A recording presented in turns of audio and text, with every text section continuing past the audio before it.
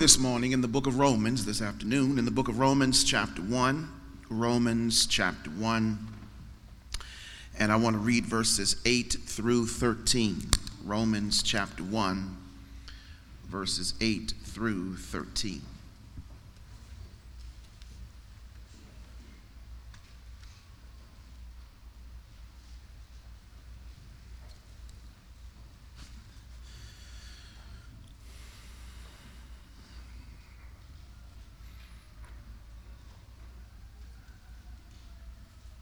Amen. Romans chapter 1, beginning at verse 8. Wherever they're going, Lord, let them get their own time and to address whatever has to be addressed, and nothing ill will take place. Romans chapter 1, verse 8.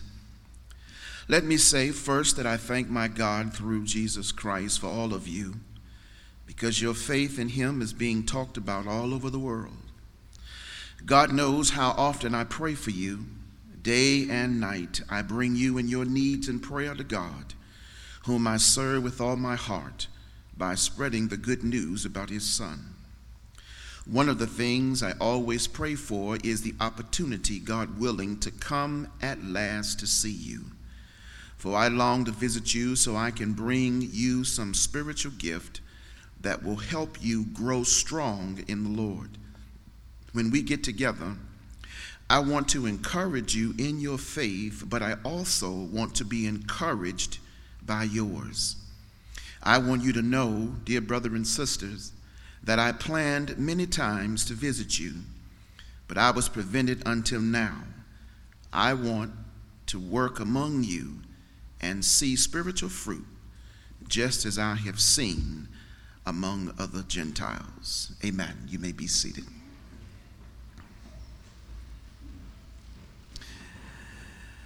Concentrating on verse 12 for our text this afternoon, when we get together, I want to encourage you in your faith, but I also want to be encouraged by yours. I need a push. That's the title of the text I want to deal with this morning. I need a push. Both Christians and non-Christians alike are looking for, on a daily basis, encouragement. Some are more stronger than others and are able to encourage themselves at the quicker pace than others can find in themselves. But even such a person has a base, has a reservoir from which they draw their strength. In fact, the word stimulation has been birthed from a number of sources if you think about it. An advantage of a person who has wide observation, which just simply means that they learn from a wide spread of sources. One allows themselves to expand in their mind comprehension, learns various modes of encouragement from different angles of life. For example, you can learn a lot about endurance, about perseverance, about encouraging one another if you study the behavior of the ant. For the ant works in unison with another, and the ant works at such a pace that one never outruns the other, but they are managed to carry a heavy load and carry each other's load, teaching us, if you watch them, how to prepare for a rainy day.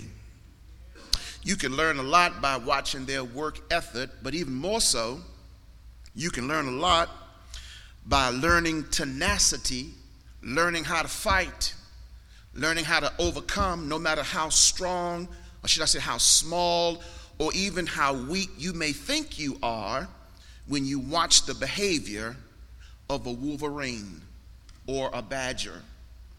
You may not know this, But the one creature who can actually destroy a cobra is a badger. A badger not only is laced with an antibiotic in its own body that resists the cobra's venom, but the badger is quick enough and sharp enough to outmaneuver the cobra in its striking mode. Watch the tenacity of the badger, and you'll recognize even a badger will fight a lion. Now, you know and I know that the lion can quickly overcome the badger.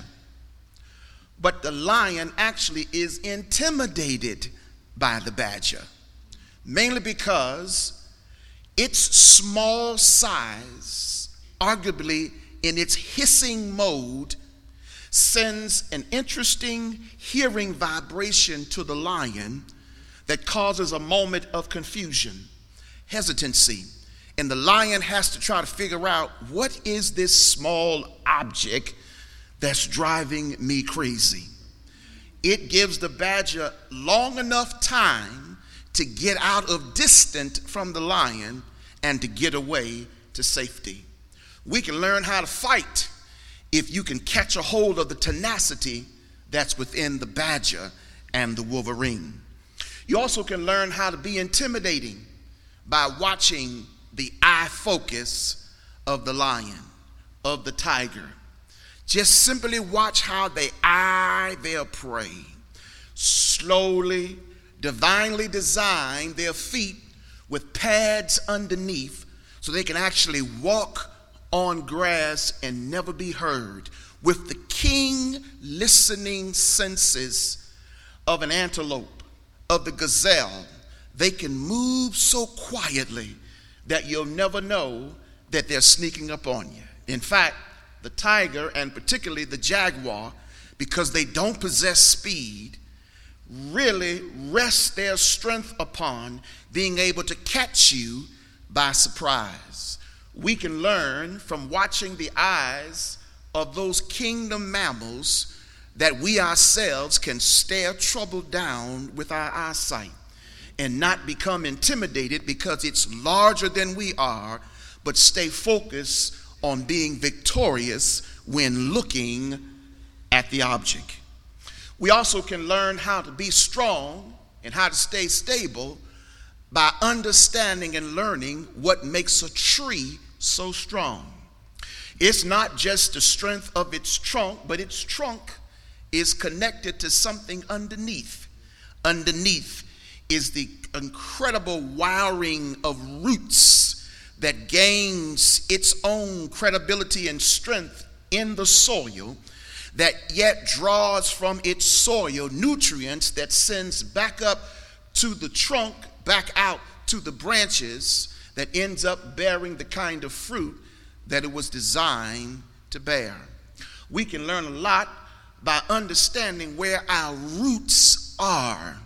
We can learn a lot by recognizing that we have ethnic roots deeply rooted in a people who have perseverance, in a people who have endurance, in a people who are intelligent, in a people who are able to do far beyond what you can think or even ask at their hand. We would be well to understand that we have roots that run deep in a spiritual tree that enable us to know that through Christ and in Christ we are more than conquerors, because we draw strength out of a reservoir that can't be seen with the natural eye.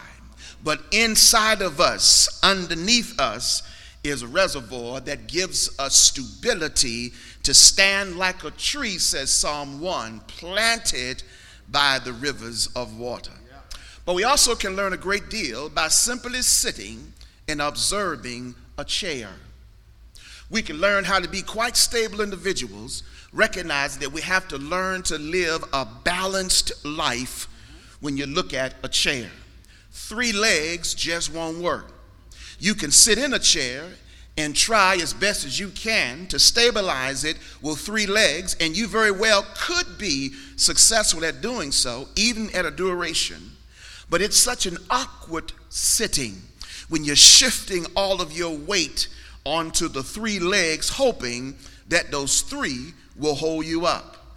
But understanding how you need all 4 legs to remain stable, living a balanced life, giving us the kind of stability that we need, is a step in the right direction that helps us recognize we can learn a great deal if we stretch our minds and allow ourselves to learn from different reservoirs in life. In the book of Acts, chapter 13, when Paul and some of the others had come into the town, they had came to the synagogue and listening to the reading of the book of Moses, says the text. The priest or the overseer of the synagogue stood and looked at Paul and said, "Brethren, if you have any word of encouragement, come and share it now."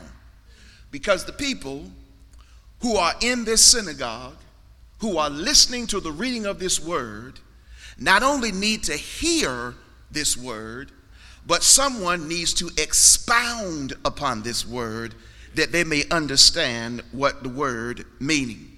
In other words, God says to us that if I've given you, and he has, words of life, I want you to carry those words of life wherever you go and share them, that someone else who feel like they are losing life will then begin, after hearing what you have to say from the word of life, begin then to gain life. Gain life to a point where they know now there is still hope. Gain life to a point where rather than to throw in the towel, they gird up themselves, they position themselves, they dig in their heels, and they fight more because they know they are going to be victorious because of the word of life that they've heard from you and I. That kind of spirit is what I identify as encouragement that is pushed by motivation. Paul's motive in the writing to the letter to the Romans says a lot to us. It says a lot to us in reference to questioning what drives us. Why do we do what we do?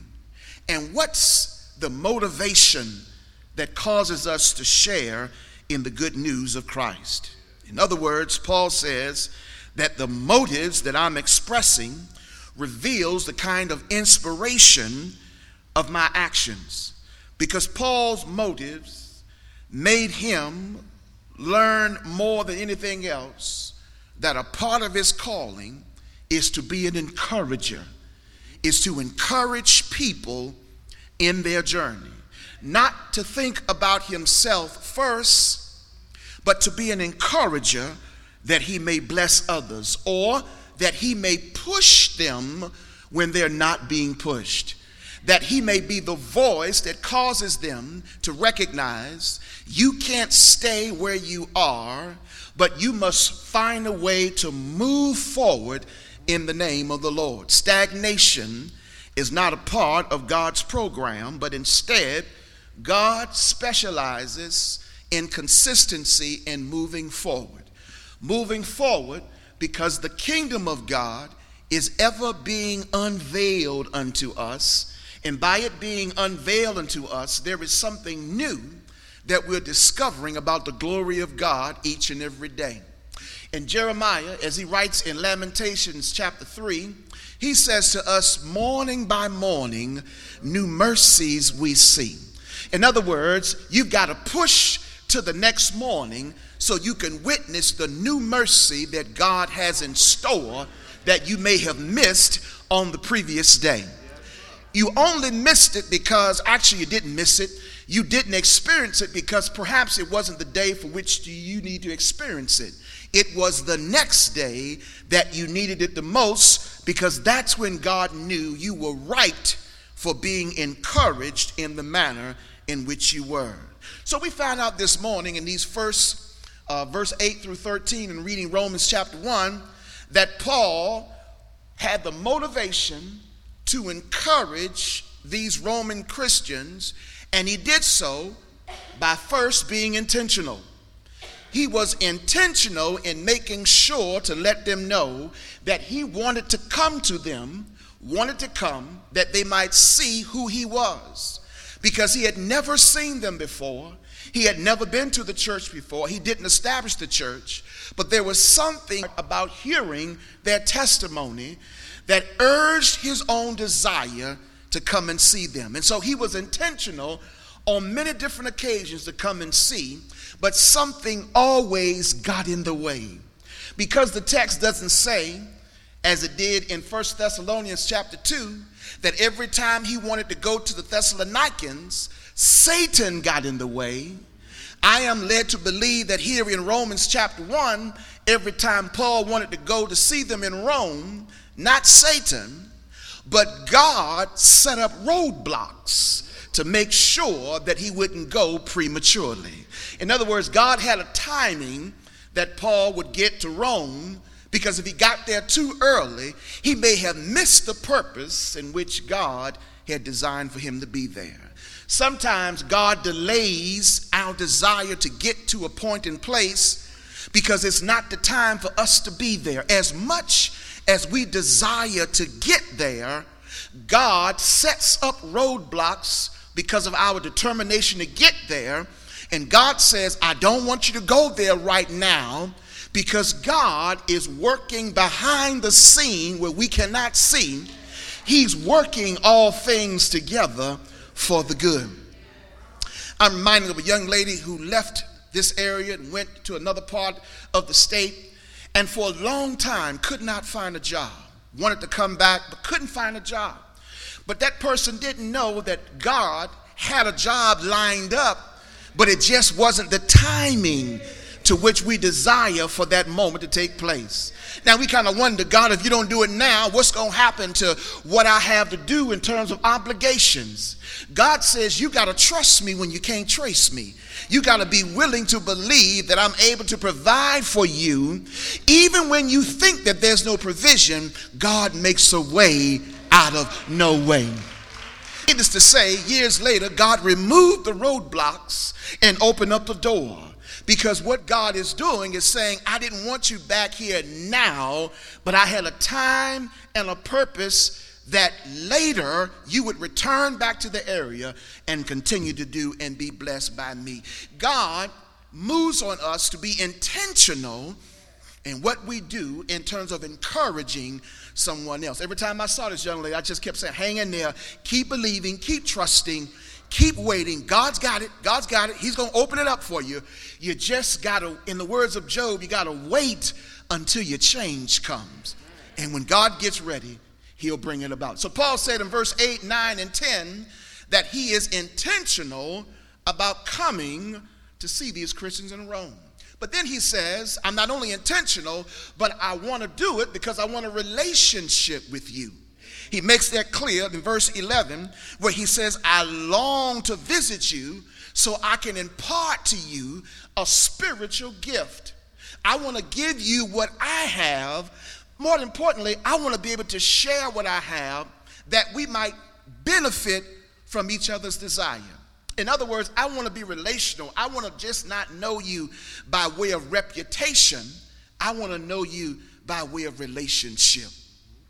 And sometimes God connects us to people in congregational life, in employment life, in neighborhoods, in social settings, people that we probably wouldn't think would be a part of our circle.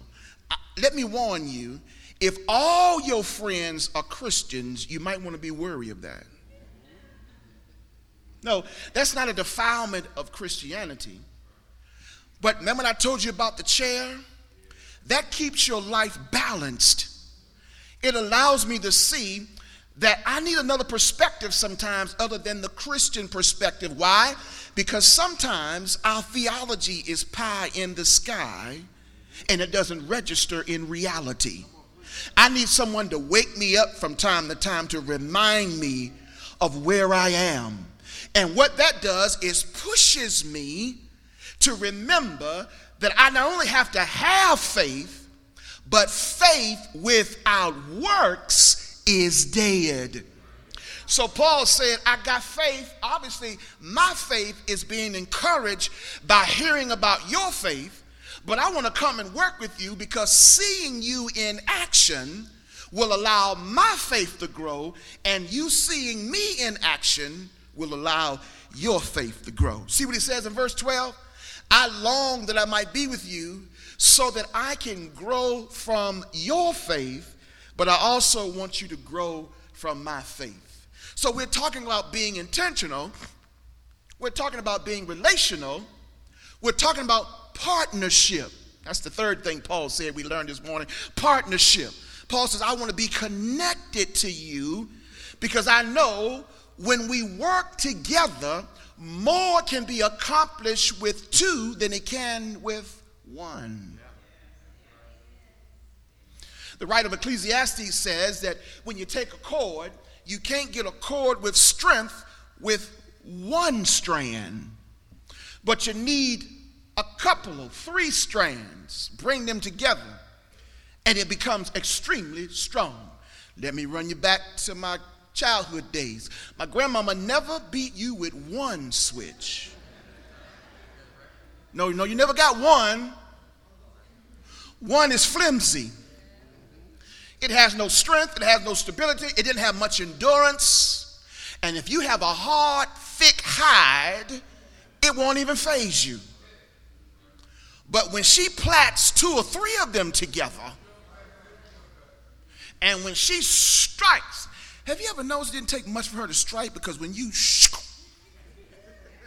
because 3 means strength. There's a partnership going on in the 3, which reminds us, says the Bible, if one can put to flight 1,000, 2, 10,000.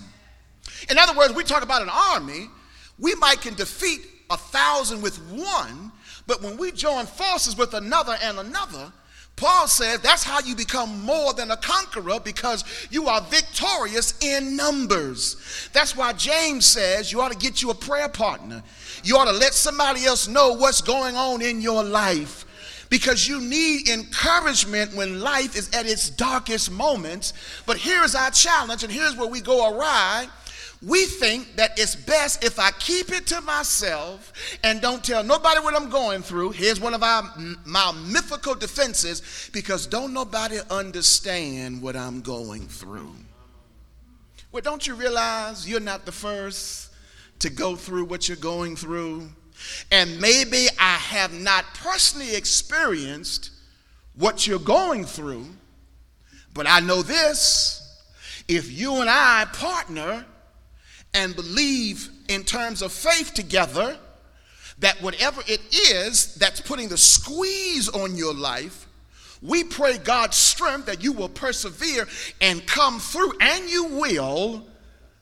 All I need to know is that we can be encouragers to one another, because when we join together in partnership, great things can happen unto us. Then Paul says, I want us to get together so we can experience discipleship. Look at verse 13. He says in verse 13, I want you to know that I planned many times to visit you, but I was prevented until now. But I want to work with you so that we can see among you spiritual fruit. In other words, what I'm most interested in is seeing how you're going to grow in the kingdom of God. I want to see what's in your life. Here's translation for us, and then I'm done. What Paul says to us by way of being an encourager, of being a stimulator, is now causing us to ask the question, what kind of spirit is in us? What's our motivation, as I said before, for why we do what we do? Am I doing it really because I want to do it for the kingdom of God? Or am I doing it because I got some other motive? Because people serve the Lord for many different motives. Some serve out of legalistic effort, which just simply means they believe they can earn their salvation and earn God's favor. Some serve the Lord for fear that they will lose their salvation, and fear that they will fall out of favor with God. Some serve, like Diotrephes in 3 John 9, because they like the prestige of a position. Diotrephes wanted to be recognized as a leader because he knew that brought with it some sense of a reputation. Some people just like to be in a space because it gives them a name. More importantly, it gives them a title. Y'all know about that, don't you? We do that very well in the Baptist church. A title. Give me a title. Some serve to gain ecclesiastical positions, what they think to be the power of the Lord over those to whom they've been given to care. In other words, they like to serve so they can feel like they're lording over somebody else, that you can't move unless I give you the stamp of approval. Some serve because of peer pressure to conform to a certain human standard in reference to religious activities, mainly by someone else, i.e., their parents. Children get this pretty repeatedly. They are forced to see a perspective of their religion like their parents, not realizing, parents, that your child may see God through a different set of lenses. You live now in a culture that provides multiple lenses. Unfortunately for us, we might argue, it's not unfortunate to me. As an academician, it's certainly not unfortunate to me, because I think all the more lenses, all the more better, because it allows me to see how multiplicit God really is. So in other words, God cannot just be argued in one direction or as one particular, but when you look at the vastness of who God is, God can be understood from many different angles. But motives, you think about this, is really only captivated by our external behavior. Shows how orthodox we are, how helpful we might be. But is that the real motive, says Paul? 1 Corinthians 10:31, Paul says, whatever you do, make sure you do it for the glory of God and not for your own self-satisfaction. That went right over your head. It went right over your head. See, you don't want to hear that, because now it shifts the priority. I'm not the central purpose or focus after all. It's for the glory of God. So now I've got to look at my own spirit on the inside. Why am I being nice? Why am I being loving, caring? Why am I really making this phone call? Out of obligation or out of care? Why am I really trying to come see you? Obligation? Religiosity?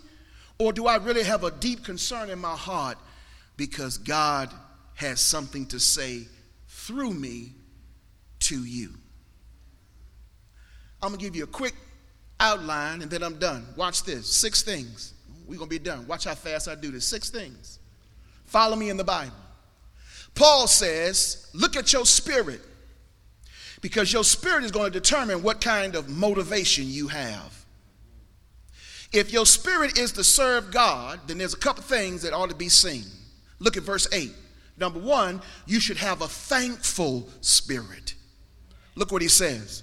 Let me say first that I thank my God through Jesus Christ for all of you, because your faith in him is being talked about all over the world.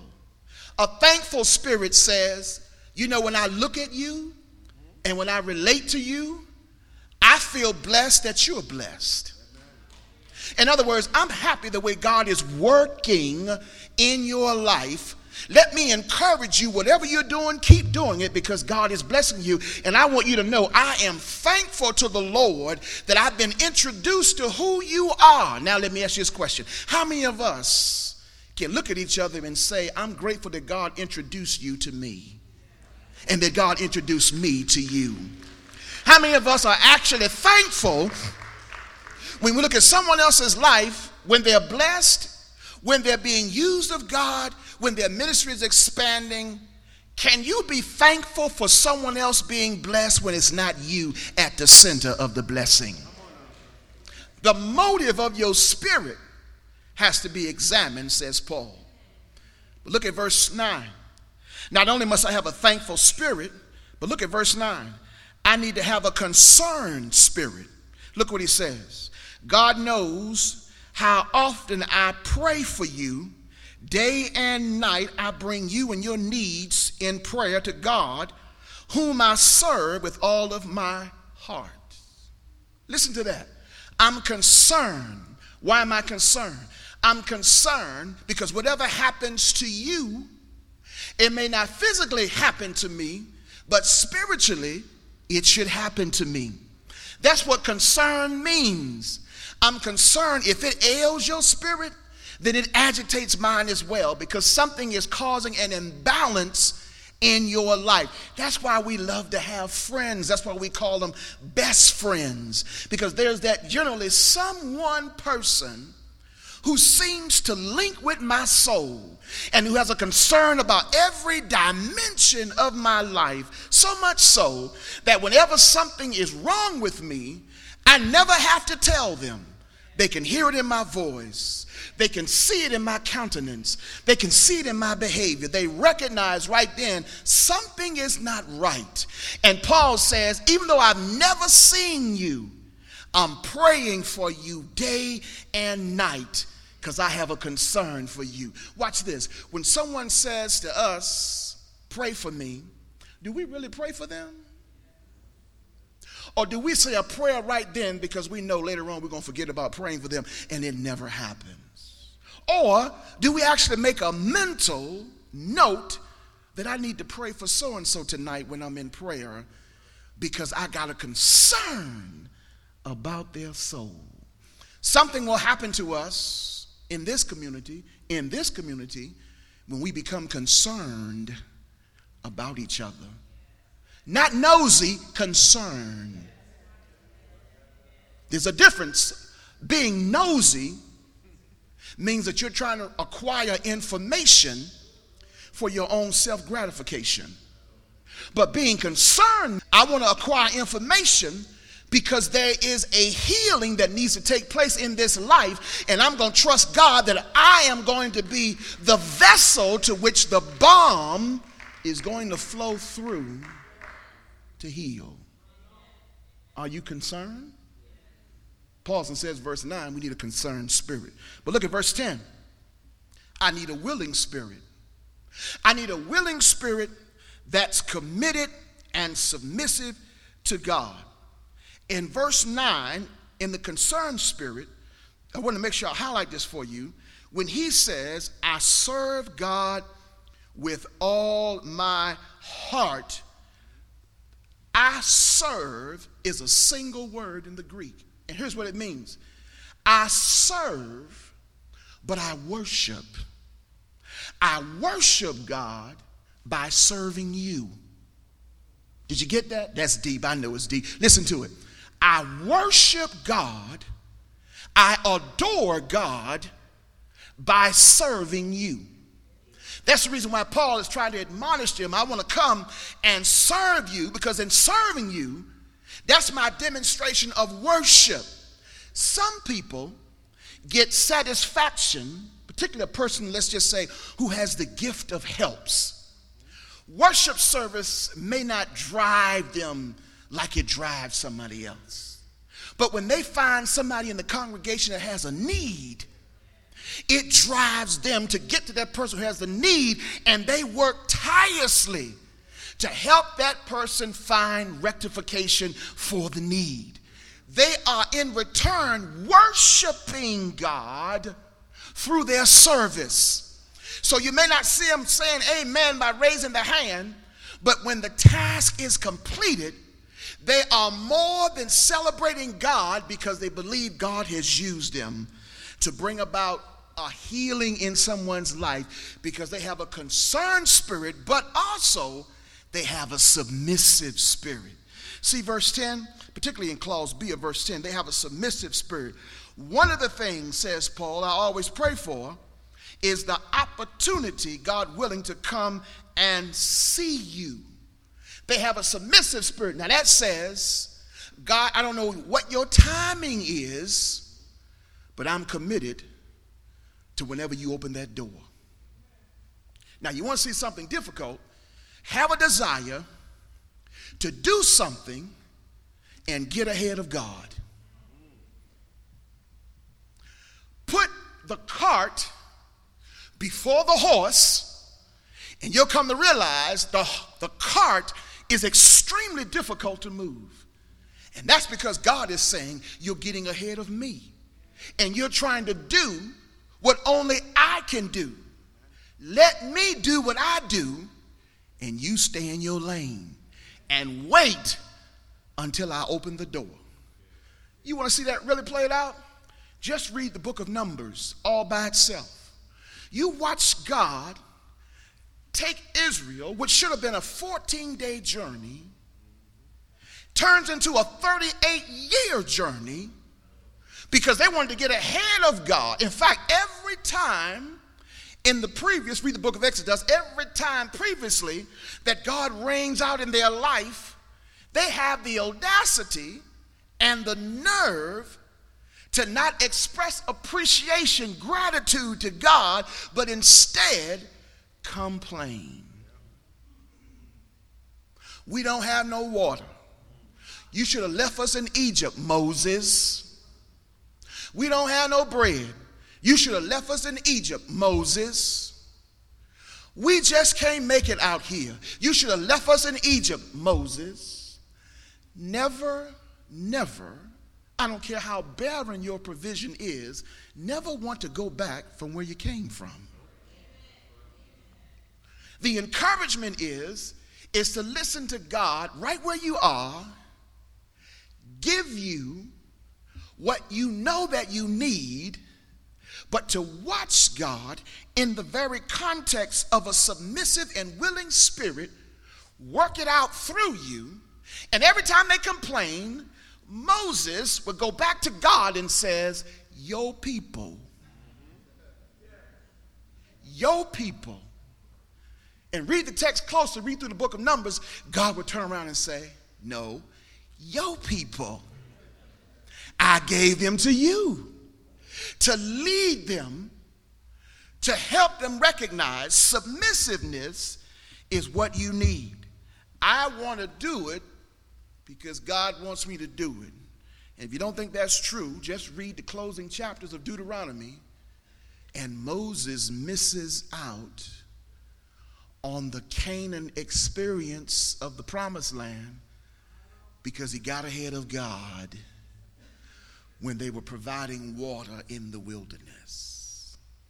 He struck the rock with a bit of anger, and he got ahead of God, not remembering how God, or should I say, not deciding to submit to how God led him to handle the rock.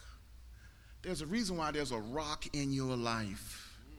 And the rock is there because God says it helps me teach you how to be submissive to my direction. And that's why when you get thirsty, I try to tell you how to work with the rock so that water can come out in the abundance for your provision. How submissive are you to the direction of God? Look at verse 11. A willing spirit, but a loving spirit. Loving spirit. I long to see you. I long to visit you so I can bring you some spiritual gift that will help you grow strong in the Lord. Paul says, I want to impart a gift that may be established in you, that growth becomes your motive. Do you really want to see somebody else grow? That's a big question.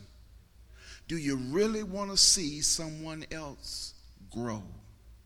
What do you do when you're not the principal person? When the crowd and the excitement ain't about you? When your name is not called at the banquet?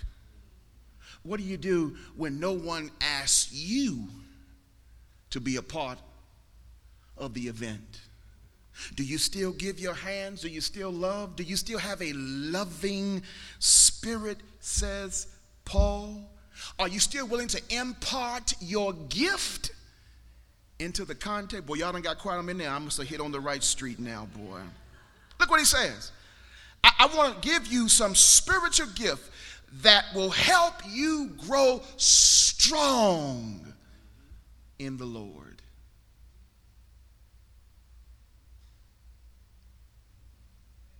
You know, I could give you, and y'all might find this hard to believe, I could give you a 10-minute sermon and be out of here. Some of y'all saying, that would be great. I can see y'all now. In fact, right now would be a good time to start that, Pastor. I mean, I got something else to do. But I'd be cheating you. Now, for those of you who say it don't take as long to preach as I preach, do you preach? Do you preach? That's like me going into a woman's kitchen, and telling her, it don't take that long to do what you're doing. Do you cook? I'm amazed at people who say that if the sermon is 40 minutes long, it's too long. But if the concert is 3 hours long, shoot, that won't long enough. In church, we've lost discernment. We've wavered to the point where we now side with entertainment and push aside empowerment. So if the preacher preaches 40 minutes, we think that's long. That's not long at all. I'm here to tell you, I spend 40 minutes telling you on Sunday what comes out of 30 plus hours during the week. That's because I'm not going to cheat you when I stand here, because my number one job is to grow you. I mean, I done preached enough from this pulpit, I ain't bragging, but I done preached enough where your life should be way up here in kingdom development if you took to heart the principles that I gave you. But most of you so caught up in the time that you miss the truth, and by missing the truth, you get taken over by time, and as a result, when the time expires for blessing to be in your circle, then you want to come call and want to know what the truth really is, when if you would sit and listen when I'm telling you, you would catch it right then. I tell everybody, you can't preach no sermon in 10 minutes. You're not preaching a sermon. Now, those of you who've listened to me these 20 years, you know it takes me 15 minutes just to do an introduction. Because I love you so much that I want to make sure I drop whatever I have to drop to you that you can grow. That's why I take a long time to preach to you. I don't entertain you. I'm not here to entertain you. I'm here to empower you. And you can't get empowerment in 20 minutes. In fact, it might take you 10 years to get empowerment, because growth takes time. And we're such a microwave, pop it in, pop it out mentality in terms of society that we've even translated that into church. Preach, Pastor. I know you got... I know that's what they want. They want you to have church in 10 minutes. 10 minutes. I want the choir to sing, the deacon to pray, the pastor to preach, the offering taken, all in 10 minutes.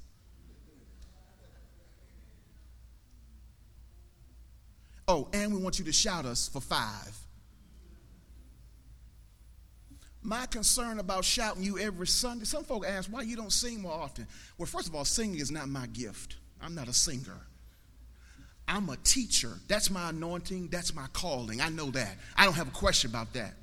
So I do what I do.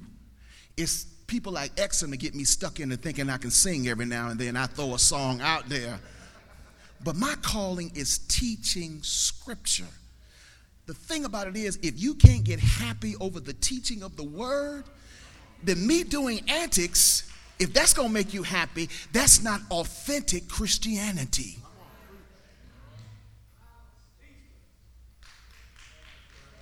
So if you wait for me to holler, you know you're not going to hear me holler. Because for me, your soul, Zion, listen to me, your soul is too expensive for me to risk entertaining it, that you might only get inspiration and not get instruction. So Paul says, you need a humble spirit. When I drive home on Sunday evenings, I always think about the sermon. I always think about what happened in worship. And my flesh says, you should have shouted them. You should have took them over the edge a little bit. You should have got them excited. You should have threw a song out there. You should have got the church all riled up. But my spirit says, did you preach the word? Did you tell them what thus says the Lord? And when I say, yep, my spirit says, well done. Let's go to our next destination. Do you get what I'm saying? You've got to be willing to understand the importance, says Paul, of imparting something in somebody's life. That's my loving spirit. One more, verse 12, humble spirit. Verse 12 is a humble thing. Why? I want to be encouraged by you, but I want to also encourage you in your faith. Watch this. Because I don't want to be the only one blessed in this equation. I want you blessed. And there's something about you that blesses me. And I pray that something in reference to what I say blesses you. This is a dialogical thing. It's back and forth. It comes to both of us. It's two-way. It's two-way. You bless me and I bless you, says Paul. It's a blessing both ways. Because that's what church is. Because I'm going to say this and then I'm done. Sometimes when we come, you help me lift the burden from my shoulders. You don't know it, but seeing your face, seeing your expressions. One day, if you're bold enough, ask me, can you sit here and watch the people there? Just ask me one day. Let's swap places. You want to know why? Ask these people in the choir, they'll tell you. Because looking at you, sometimes it's hard to get inspiration and encouragement. So you figure this way. This is how we look at it. Okay, so they've rehearsed during the week. However many times they rehearse. Well, that's their job, right? That's why they're in the choir, right? To rehearse and get themselves prepared for Sunday morning worship, which is their assigned Sunday. In this instance, first Sunday. Right? Wrong. Wrong. There's a reason why they work hard in the rehearsal. Because you are in their minds. And somehow they want to make sure that as they're blessed in learning the song, you're blessed in receiving the song. And when you're blessed in receiving the song, you bless them back by looking at them and saying, thank you for giving me the song. But when they look at you and you look like this,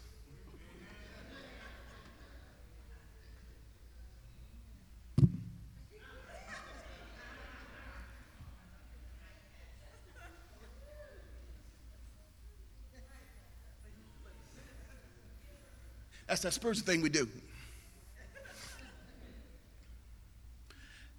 I'm not even a choir member. I can tell you when they go home, they be telling themselves, man, they made me work hard for them 10, 15 minutes. Am I right? I know I'm right about it. You want to know how I know? Because you make me work hard for these 30, 40 minutes that I'm standing here. That's how I know.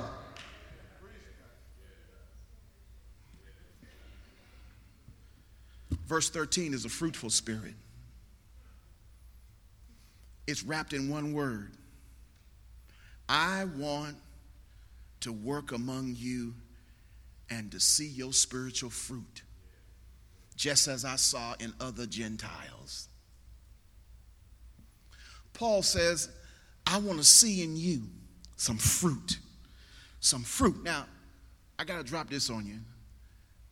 Fruit in the New Testament is defined in three different ways. The first way is metaphorical. So when you read Galatians chapter 5, verse 22, 23, 24, I think it is, it talks about the fruits of the Spirit: love, joy, peace, kindness, etc., etc. That's the fruit that comes out of a growing, developing spiritual person who's maturing. But there's a second way in which it talks. Fruit also refers to action. If you take that same book, Romans chapter 6, and go to verse 22, I think it is. Listen to what the Word of God says, Romans 6 and 22, talking about fruit. Listen to what it says. But now you are free from the power of sin and have become slaves of God. Now you do those things that lead to a holy life, a life of holiness, and result in eternal life. In other words, now your fruit says, my action is speaking louder than my words. So my actions are leading me to a growing life. So it's also 2 Corinthians 5:17. So the old things, unfortunately in the English translation, the verb is in the past tense, and it's not in the past tense in the Greek. It's in the present tense. They are passing away. Now, how do I know that? Because you still do some stuff you did before you got saved. Oh, y'all gonna do that? Y'all gonna act like that on me? This what we gonna do? This how we gonna do this? You gonna try to make me think that everything you did in your previous life you don't do anymore? This what we gonna do? You gonna try to make me think that you ain't still working on some stuff in your life, some baggage that you still trying to get hold of, some habits that you still trying to break? You gonna make me think that I don't know? You trying to make me think I'm crazy? I ain't crazy. I know exactly what's happening in your life. And that's what he means here. But old things are passing. Every day I'm trying to get rid of more and more baggage. And can I get a witness? It's a fight. Some of that stuff is on me so bad that it's a fight. But I'm still fighting it. I'm still working at it. I'm still trying to break that habit. But it's a fight. But I'm gaining fruit. That's what he means. That's another way of looking at this text. I'm gaining fruit. Then there's a third way. Addition. If you go to Romans 16, chapter 16, verse 5, he talks about a single person that helps us recognize not as a metaphor per se, but as a person who's been added to the church as a first fruit. Romans 16 and verse 5 says, also, give my greetings to the church that meets in their home. Greet my dear friend Epaenetus. He was the first person from the province of Asia to become a follower of Christ. Now, the word first person is really translated first fruit. That means the seed that we planted in Asia Minor, he was the first convert. In other words, Paul says, you think about fruit, think about the first fruit that God gave you in your conversion. That's how you know you're growing, because you're still holding on to that first fruit. Now, what's the reward? Verse 13 is the reward. It's the reward because that means that God is adding to my life. Addition. I'm being fruitful because I'm growing. I'm adding to my life. More love, more strength, more patience, more encouragement, more peace, more harmony, more hope, more power, more endurance. God is adding every day, every day. Hebrews 3 and 13 says to us, make sure we exhort each other, encourage each other day after day, every single day, because we've got to be bearing fruit, growing. In other words, I need a push, and I need it from you, and you need it from me. And if we did that, we would change Greater Little Zion Baptist Church overnight.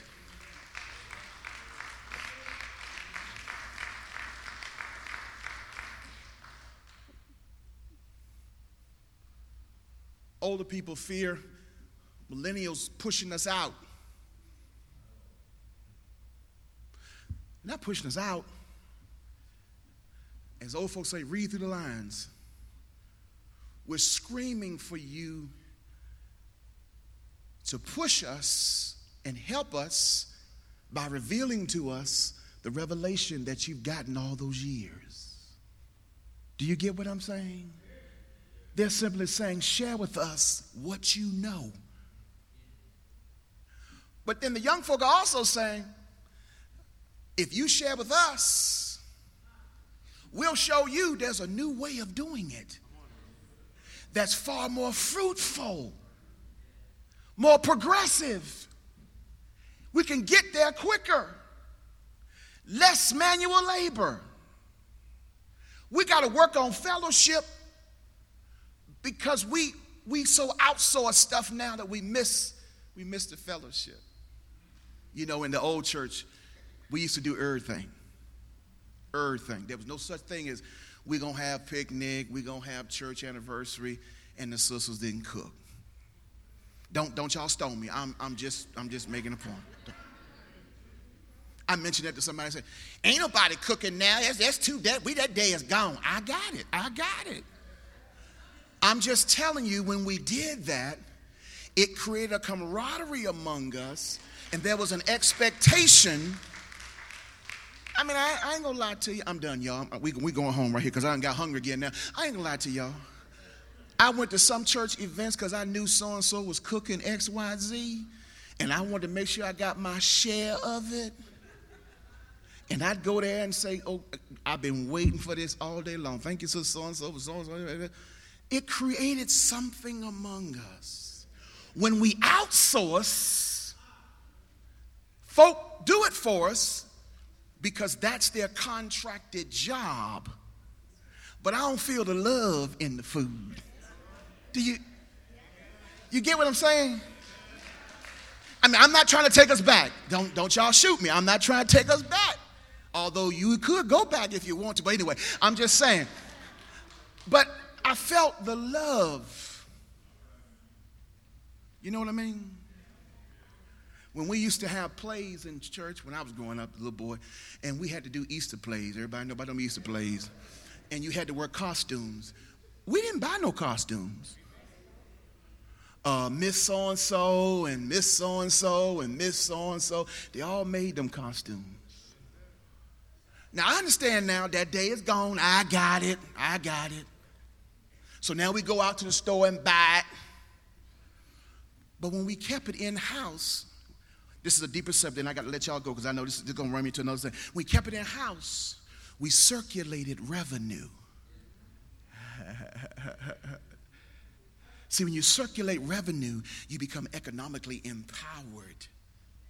So they're not getting it, Mary. They're not getting it. When you circulate among yourselves, you become economically empowered to be able to do everything that you need to do. It may have taken us time to build the new kitchen. 5 years. And I know I'm going back. And yeah, we sold chicken dinners once a month. But at the end of them 5 years, you could hear the construction workers in the new kitchen without it being alone. Y'all ain't hearing me. We paid for it. Do you get what I'm saying? That creates encouragement. All right, I'm done.